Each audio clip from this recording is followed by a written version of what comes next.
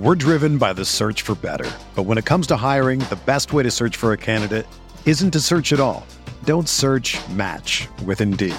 Indeed is your matching and hiring platform with over 350 million global monthly visitors, according to Indeed data, and a matching engine that helps you find quality candidates fast. Ditch the busy work. Use Indeed for scheduling, screening, and messaging so you can connect with candidates faster. Leveraging over 140 million qualifications and preferences every day, Indeed's matching engine is constantly learning from your preferences, so the more you use Indeed, the better it gets.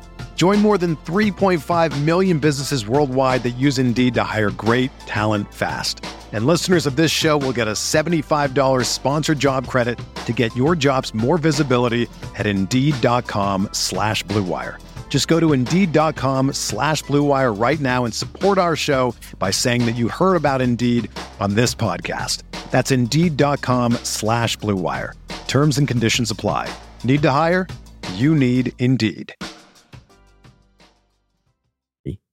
We're talking historical comps for rookie stars on RotoViz Radio. What's up, RotoViz?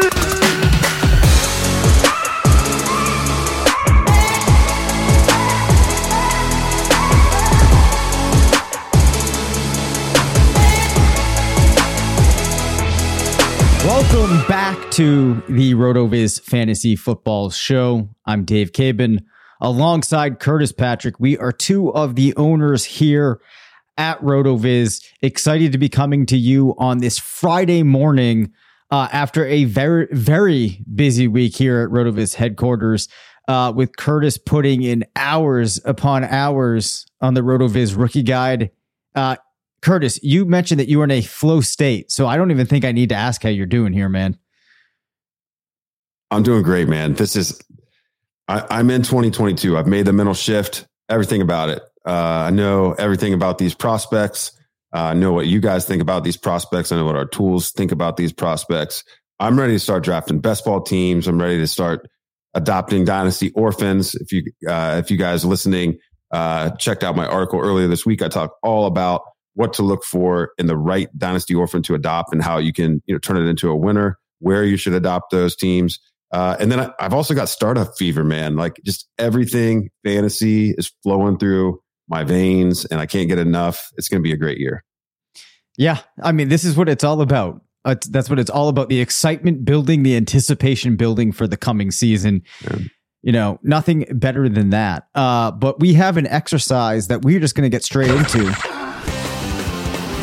We already hit some of these earlier this week, but we do want to note that on the site, we have some coverage that really embraces this concept. So Curtis, I know you got a couple of notes on what Neil's been working on. Yeah. So Neil Dutton, one of our featured writers here at RotoViz for many years, well known to loyal subscribers to the site. But if you've never checked him out, maybe you're just, listening to the podcast and RotoViz Radio and you haven't read Neil's stuff, I would encourage you to check it out. He's all over our front page right now because he's been very productive over the last 2 weeks.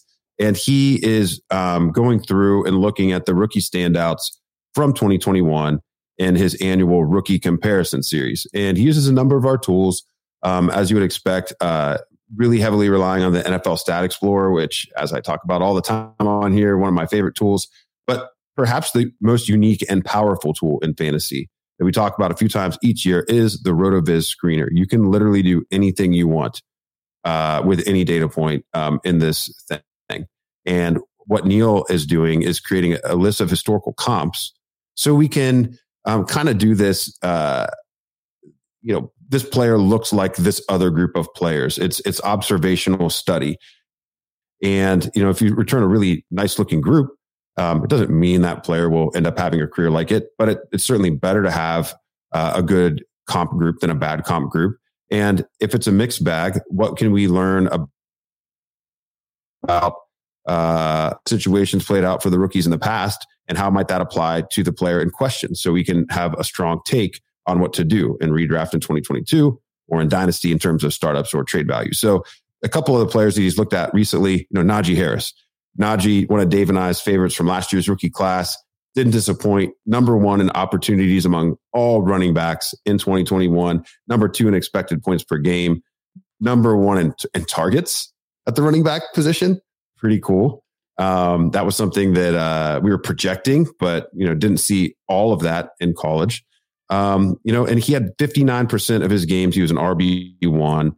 So Neil dove into the RotoViz screener, and the rookies with the most comparable rookie seasons: Kareem Hunt, Leonard Fournette, Le'Veon Bell, TJ Yeldon, and Miles Sanders.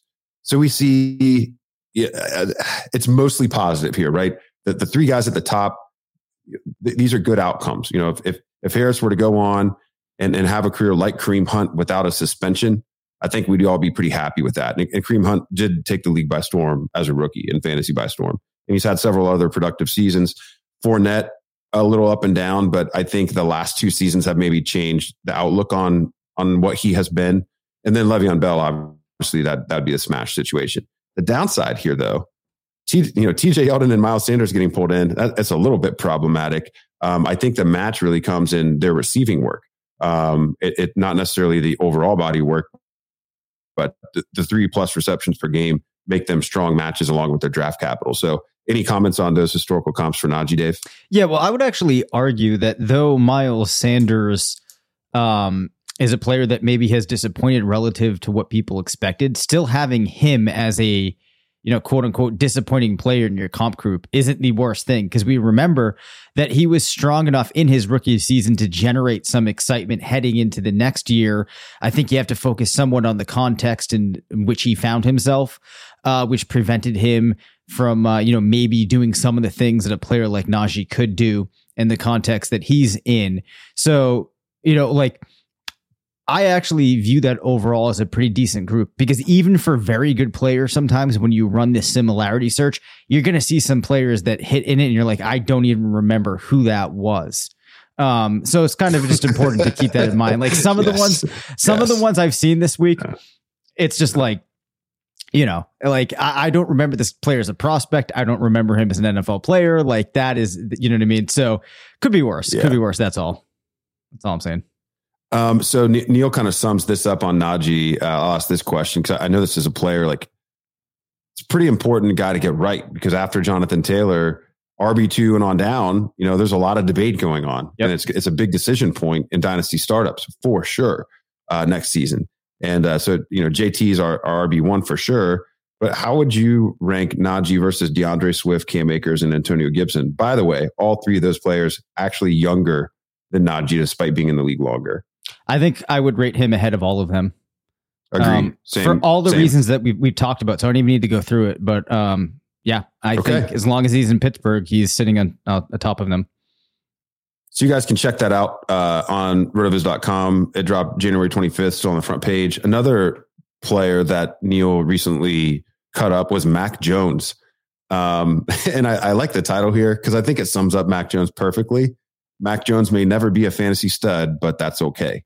It is okay. He's probably gonna be a starter for a while. He actually did have 5 QB1 weeks in 2021, to my surprise. Not necessarily because he boomed at all. It was probably just weak overall quarterback play. In those weeks, he never scored more than 25.2.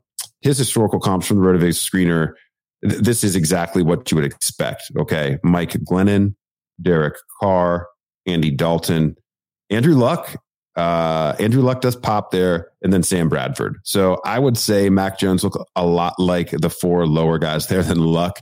Care to debate that at all, since he's your team's quarterback, Dave? No, but I think I'll kind of echo exactly what the article is saying, in which that is okay, because what I often find are there's sometimes these less exciting quarterbacks that you can have on a 2 quarterback roster.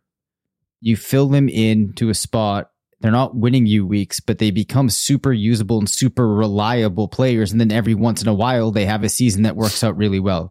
Thinking like a Derek Carr, he's had a season here and there where he, could have made a difference for a lot of 2 quarterback rosters if you had him. Maybe even a player like Kirk Cousins at points, who people don't think of as the sexiest option, but has a number of weeks where he's really contributing. So I think that if you view Mac Jones and players like that as having a particular role that they can play on some of these 2 quarterback rosters, you'll grow to appreciate them a little bit more, and also like the fact that because they're not doing exciting things, it gives you an avenue to get a player like that onto your roster. Let's move on to Pat Freiermuth. Pat Freiermuth, another one of the recent pieces here. And Neil asked the question in the title, could Pat Freiermuth be the next Dallas Goedert? I indeed think that he could. Just kind of looking back at the season, actually was tight end 6 in total touchdowns, despite being tight end 16. Well, can I ask a silly question here? Sure. What does being Dallas Goedert mean to you? So Dallas Goedert is an inefficient fantasy scorer who has never gotten elite target share. Yep. And I think that's very likely to be where Pat Freiermuth lands because of the talent at the wide receiver position around him and the fact that the team has a very capable receiving back in Najee Harris. So low end tight end 1 with capability of being overall tight end 1 in any given week. That's what Dallas Goedert means to me. Yep. So, he actually did have 7 tight end 1 weeks. Again, that's a pretty low bar. We don't need to go into that. The listeners are smart enough to figure out why. The RotoViz screener Sims that are returned, pretty mixed bag. We get Jermaine Gresham. And then speaking of players I haven't thought about in a while, Dave, Tony Moeaki from the Kansas City Chiefs back in 2010. It's been a minute, man.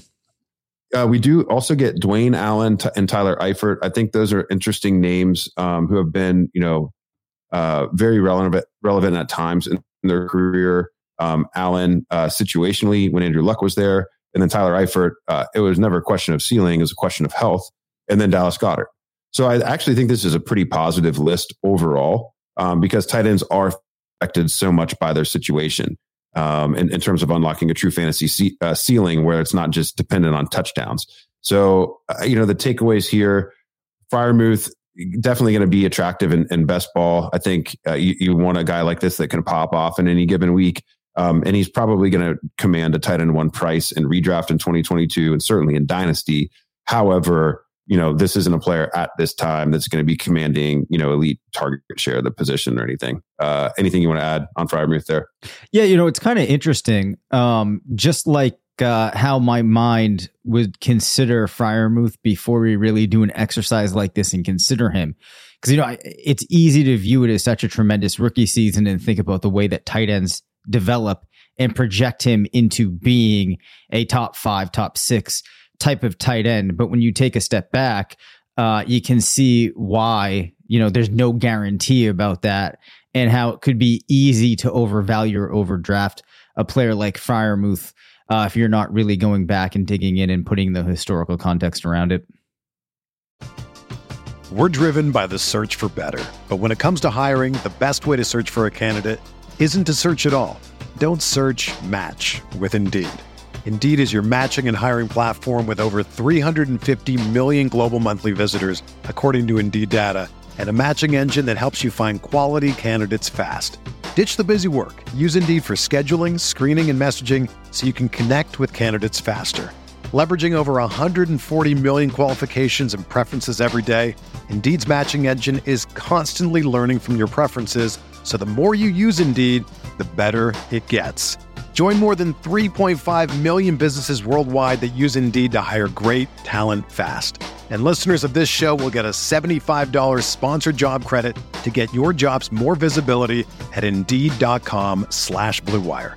Just go to Indeed.com/Blue Wire right now and support our show by saying that you heard about Indeed on this podcast. That's Indeed.com/Blue Wire. Terms and conditions apply. Need to hire? You need Indeed.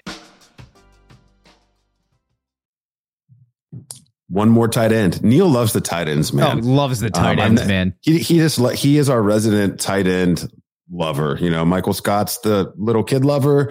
Neil Dutton is the tight end lover, right? And so Kyle Pitts was his first rookie that he looked at this year. He had an interesting first half of the season with those 2 huge games in weeks 5 and 7, over 23 PPR in each of those weeks. And then, the wheels kind of fell off for the Falcons altogether with, Calvin Ridley kind of riding off into the sunset for an undetermined period of time and Cordero Patterson taking over as the Falcons version of Deebo Samuel. And, Pitts just couldn't really get it going. Nonetheless, even in the limited success that he did find this season, he draws as you would imagine, a very impressive list of Sims from the RotoViz screener and Neil's query here. So we get Jordan Reed, kind of a even better version of the Tyler Eifert path, where he gave us the high end when he could stay healthy. Evan Ingram, Jermaine Gresham popping here again, Aaron Hernandez and Noah Fant. That's a great list. A bunch of really athletic guys with pretty high draft capital, other than Aaron Hernandez. And obviously we're projecting great things for Pitts in 2022 and beyond. The dynasty tight end 1 or 1B, depending on how you view him versus Mark Andrews right now. And he's certainly going to be, I would say, a top 3 tight end in redraft for 2022, Dave. Yes. All I'll say about Kyle Pitts is he really, in my opinion, did everything that you would have expected from a player as highly touted as he was, and there's no reason to change the idea that he's going to be an absolutely smash elite tight end in the NFL. So I think the last thing I'll say, not all research needs to be, predictive. Not all research is predictive. Sometimes it's observational study that can lead us to ask more questions and then, arrive at situational conclusions instead of ones that are, firmly based in math. Bjorn Yang Vernet is also contributing to this series, and he wrote the piece on Ja'Marr Chase, noting that he had a rookie season eerily similar to Julio Jones. You don't need me to say how excited we are about Ja'Marr Chase, the dynasty wide receiver 1, and probably a redraft top 6 wide receiver or better for sure in 2022. So if you like this series, make sure you check it out. Very applicable for dynasty purposes, of course, and that's how I prefer to read them. But those best ball drafts are going to start soon too, and it's good to form an opinion on 2022. So Dave, who we're going to talk about a little bit more in depth tonight? We're going to talk about a player that I was a huge fan of heading into the NFL and has really delivered. And that, my friends, is Jaylen Waddle of the Miami Dolphins. I'm not sure that many people realize just how good of a rookie season he had. And were it not for Ja'Marr Chase, I cannot even imagine how excited some people would be about Waddle. In his first game in the NFL, put up 16.1 points against New England, followed by a 10.8 performance against Buffalo, then a 17.8 point performance against Las Vegas in week 3. Other notable performances: hung 29 points on the Jags, 20.6 against the Jets in week 11, 28.7 against the Panthers in week 12, and 25.2 against the Saints in week 16. Only went under the 10-point mark 3 times, was a wide receiver 1 in 25% of games, wide receiver 2 in 25% of games. So, 50% of the time, half of his games, he was a wide receiver 2 or better. As a result, it should not be a surprise to see that he finished as the wide receiver 12 in overall PPR per game, wide receiver 14 in PPR per game, was 10 in targets, 7 in receptions, 22 in receiving yards, 16 in total touchdowns, only 37 in air yards, but was able to do some nifty things after the catch-in spots to make up for the air yard volume, 24 in Whopper, 13 in expected points per game, only 91 in fantasy points over expectation per game. So it wasn't like, he's putting up these numbers with an unsustainable type of efficiency. So just all in all, really impressive stuff for Waddle. We see many games for him where he's going over or near 15 expected points. I mean, just really a super tremendous rookie year. I think when you look at the way that the Dolphins roster shapes up heading into next season, it's pretty convincing to me that we're going to see Waddle continue to remain, one of these featured parts of the offense. So much is going to flow through him. And then when you look at the screener output, this is where things really get impressive. So 102 receptions for him, 143 targets, 988 receiving yards, 5 receiving touchdowns, and 230 expected points. A deep percentage is 13, and 237 PPR. So those are the numbers pulling into this query in a similarity search for him. And I am going to read off all of the first, what I believe are 20 names here, Curtis. Eddie Royal, Amari Cooper, Justin Blackman, Amon-Ra St. Brown, who you and I are going to come back to and talk about later in the winter. Michael Thomas, CeeDee Lamb, Kelvin Benjamin, who had a pretty good start to his career. I'm going to say, flamed out pretty quickly. Jarvis Landry, Dwayne Bowe, Michael Clayton, Sammy Watkins, Andre Johnson, Justin Jefferson, Marcus Colston, Anquan Bolden, AJ Green, Keenan Allen, T. Higgins, and Mike Williams. I mean, that is just Jalen Waddle there with a mic drop. That is an insanely impressive group of comps. Yeah, so Waddle, I think, outperformed my expectations in 2021. And, his profile was a little bit more risky than some of the other receivers we were really excited about coming into the season. And so it's great to see that early success. You don't want to knock him for it. I think the big question here is he already at peak? What's an upside scenario look like for him? So you noted a lot of the key metrics. I want to dive into those just a little bit further. He did have 4.3 yards after catch per reception, but as compared to the rest of the wide receivers, that's actually only 44th best at the position. And he's just 94th in air yards per target at 7.3, 19th in team target percentage. So the volume really is driving the performance right here. And so what we would want to see is an uptick in efficiency. And what other types of players could he look like? And how does he, compare to some of the other players in the class? So comparing and contrasting with Elijah Moore, who obviously had a different type of season. You talked about Elijah earlier this week, really enjoyed you cutting him up. He was a full yard better after catch per reception, 23rd at the position, several yards better, air yards per target at 11.6, 41st at the position. Also had a 19% team target share. Looking at Jamar Chase, wide receiver 4 overall in YAC per reception, 80 yards after catch per reception. Jamar Chase, just so beautiful. 28th in air yards per target at 12.7, team target percentage 24%. Those aren't really players that I think compare favorably to how Waddle is going to be used. A player that I think demonstrates a ceiling similar to what Waddle could have available when we think about not being sure about his quarterback play next season, the type of role he's playing, and a player who profiles similarly in YAC and AYPT would be Deontay Johnson. So Deontay Johnson was wide receiver 24 at 5.0 YAC per reception, less than a yard better than Waddle, also similarly a volume hog.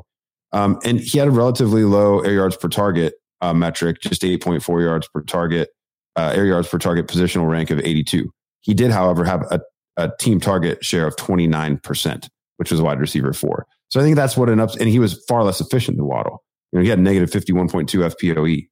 So Deontay Johnson, I think, is what the upside for Waddle looks like. And in terms of expected points per game, number 2, wide receiver 2, PPR per game, wide receiver 8. So I think there is a path, maybe, not Cooper Kupp or Jamar Chase type upside, but I think, mid wide receiver 1, I think is within range outcomes for Jalen Waddle's ceiling in season 2. Even if Tua is still there, because you'd expect that connection to continue to grow, Waddle to continue to carve out a larger role in the offense and the team to figure out other ways to use him. So, appreciate the opportunity to deep dive on him a little bit. I'm probably going to have to adjust my dynasty ranking just a little bit. The last Dolphins volume hog ended up being one of my favorite fantasy players of all time in Jarvis Landry. So I can probably get some of those vibes going again. Nice. And, I was almost going to say that I think that Waddle could do kind of something similar to what Jarvis Landry does, in which people never want to give him the respect that he deserves. And he just continues every year to come out, play a full complement of games, and just be, one of the most useful week-to-week players that there is. I love Jarvis Landry. I love Jalen Waddle. Oh, wow. Could you hear that? This is the first time that's happened. I could. Listen, right. Dave. All right. I'm going to silence that. I was supposed to. I'm going to take it. I think this was actually your phone. It was a Bluetooth error. But I did not tell you to check the bank at the beginning of the episode. So no, it's all right. Because really, you only need to tell me to check the bank at the end, because it's always that I see. So I have the sound effects for the show. I have the intro and some of the ones that we use in season on one bank. I then need to advance it for the quick drop, the deep dive sound effects. And then I generally forget to move it back to the first bank outside of that. So you only need to tell me at the end of the show. Give me a little quick drop sound effect. Give me a little quick drop sound effect for this next one. All right. Well, wait, I got to change. Okay. Yeah, check the bank. All right, there we go.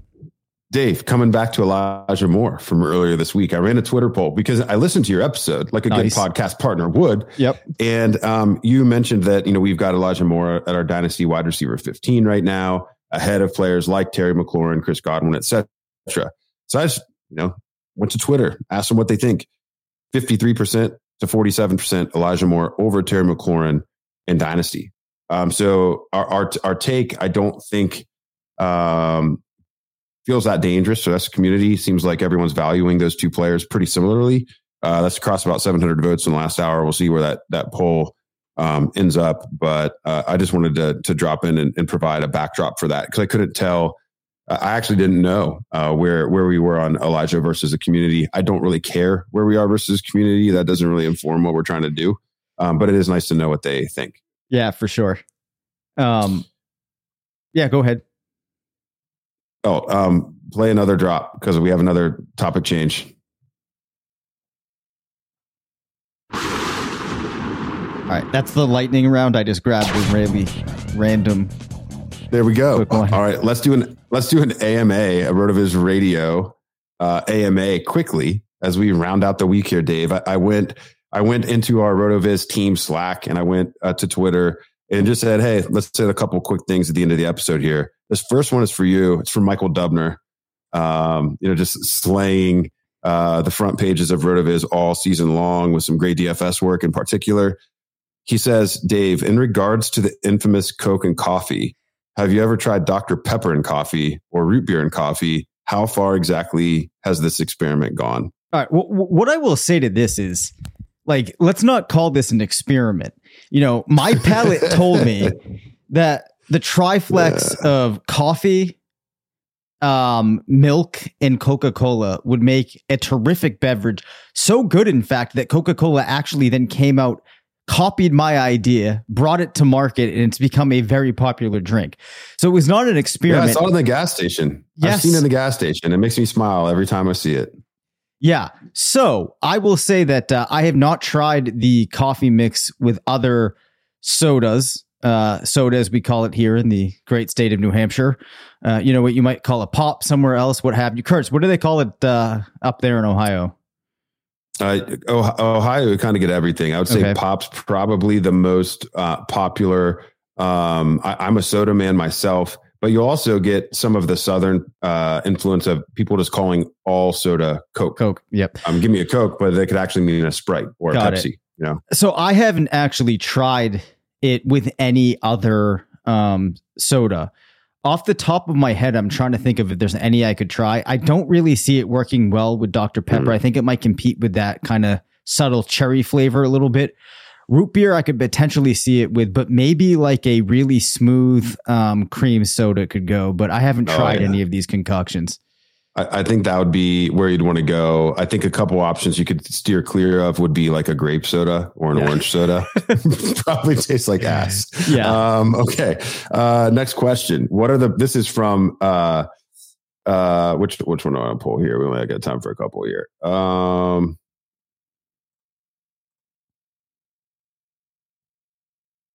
Drico out.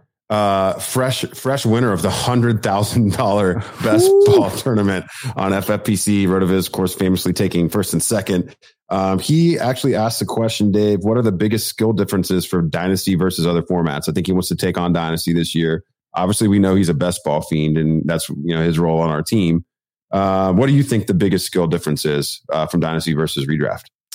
Well, I think that, and I guess we could say it's a skill, is kind of changing the focus that you have in your mind from one where, I guess like in redraft, you could have, for lack of a better term, maybe like a bit more like take luck, I guess, whereas Dynasty, you really need to shift towards just being completely fluid with your roster and, not getting too married or too attached to certain aspects of your team, because I think that, in Dynasty, you always need to be evaluating different opportunities, ready to shift things around. I don't think that's a great answer, but off the top of my head, that's kind of the way I can conceptualize it. I'm sure you're going to answer this one better than I will.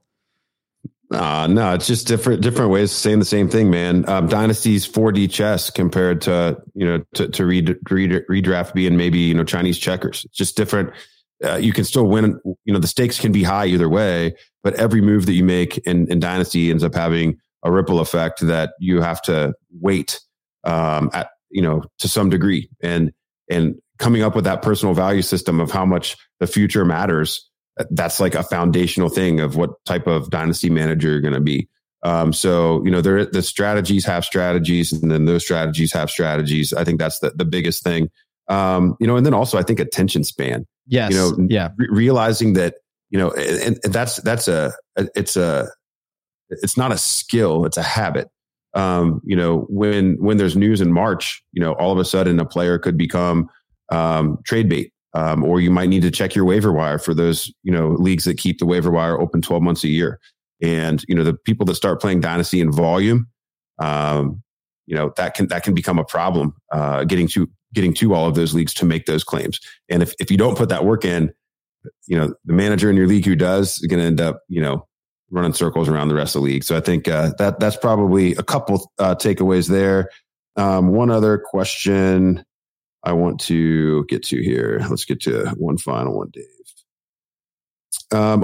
Michael Hitchcock, another RotoViz brethren here. If you're going to spend time on the RotoViz site with the tools and metrics, where's the time best spent to just become a flat out better fantasy football player? I think you could ask any of the owners and you get a different answer. Honestly, because I think it depends on what your goals are.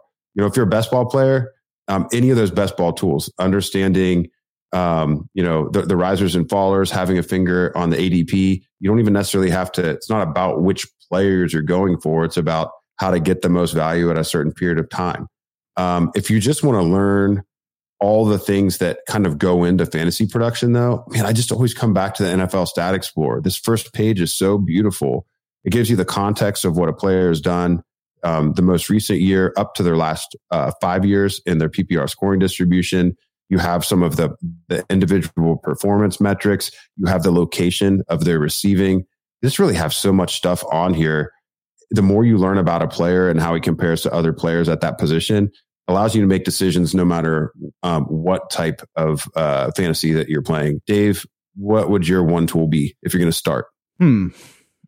I guess if I'm going to give an answer to somebody viewing this from like the lens of, let's say they've played for a couple of years, but they haven't really delved into it the way that somebody reads RotoViz would, a great place to start would be the Win the Flex tool that Blair pulled together. Oh yeah. Because it's going to do a couple of things. It's going to teach you about the way that different positions tend to score a little bit differently. It's also going to drill the idea into your head that if your league has a flex spot, that really radically changes the way that things are viewed. And then it's going to help you to understand the different points in your draft where you should probably be focusing on going after players in different positions.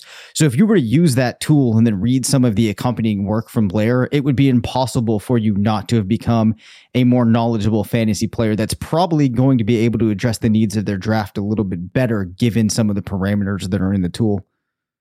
Oh man, you see, you were worried you didn't give a good answer on the dynasty question, but you hit an A+ on this one, man. Win the Flex is a great answer because everything about the tenets of structural based drafting, is in there. So what a great answer. That's one we'll definitely have to dive into later on the off season.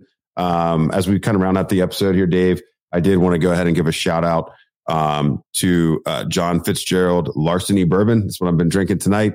It's larceny that you can listen to this content for free. It's larceny that you can buy the RotoViz Fantasy Football Rookie Draft Guide, all 3 issues just for $17.99. Make sure you check that out on rotoviz.com. Can't wait to drop that later on this weekend. Been really fun to put it together. And I've learned a lot from all of you in addition to brushing up on my own takes for that one, Dave. Yes, very, very exciting stuff. Looking forward to getting to see the final, the finished product, Curtis. You've been sending some screenshots and whatnot, giving us just a little taste, but I can't wait to see the whole thing. It is Friday, though, so you can share whatever you were about to say before I cut you off there a little bit. You can close your thoughts on that, then give us something to get out of here and head into the weekend with. Yeah, I was just going to say, perhaps we could do a RotoViz analyst calendar just as a surprise for maybe like every 100 issues that we sell. You get, Dave Caban March spread. I think Lord. That would appeal. That would appeal to some people. So anyway, hey, just to round out this week, we're gonna go back to the basics. It's a new year. You got to stay positive. You got to work hard. You got to make it happen. That's what Dave and I are doing every single damn week. That's what you can do with us too. Thank you for listening to the RotoViz Fantasy Football Show. Send us questions at rvffshow@gmail.com. Follow us on Twitter at DaveCabanFF and at CPatrickNFL. Leave us a voicemail at 978-615-9214 and make sure to rate, review, and subscribe.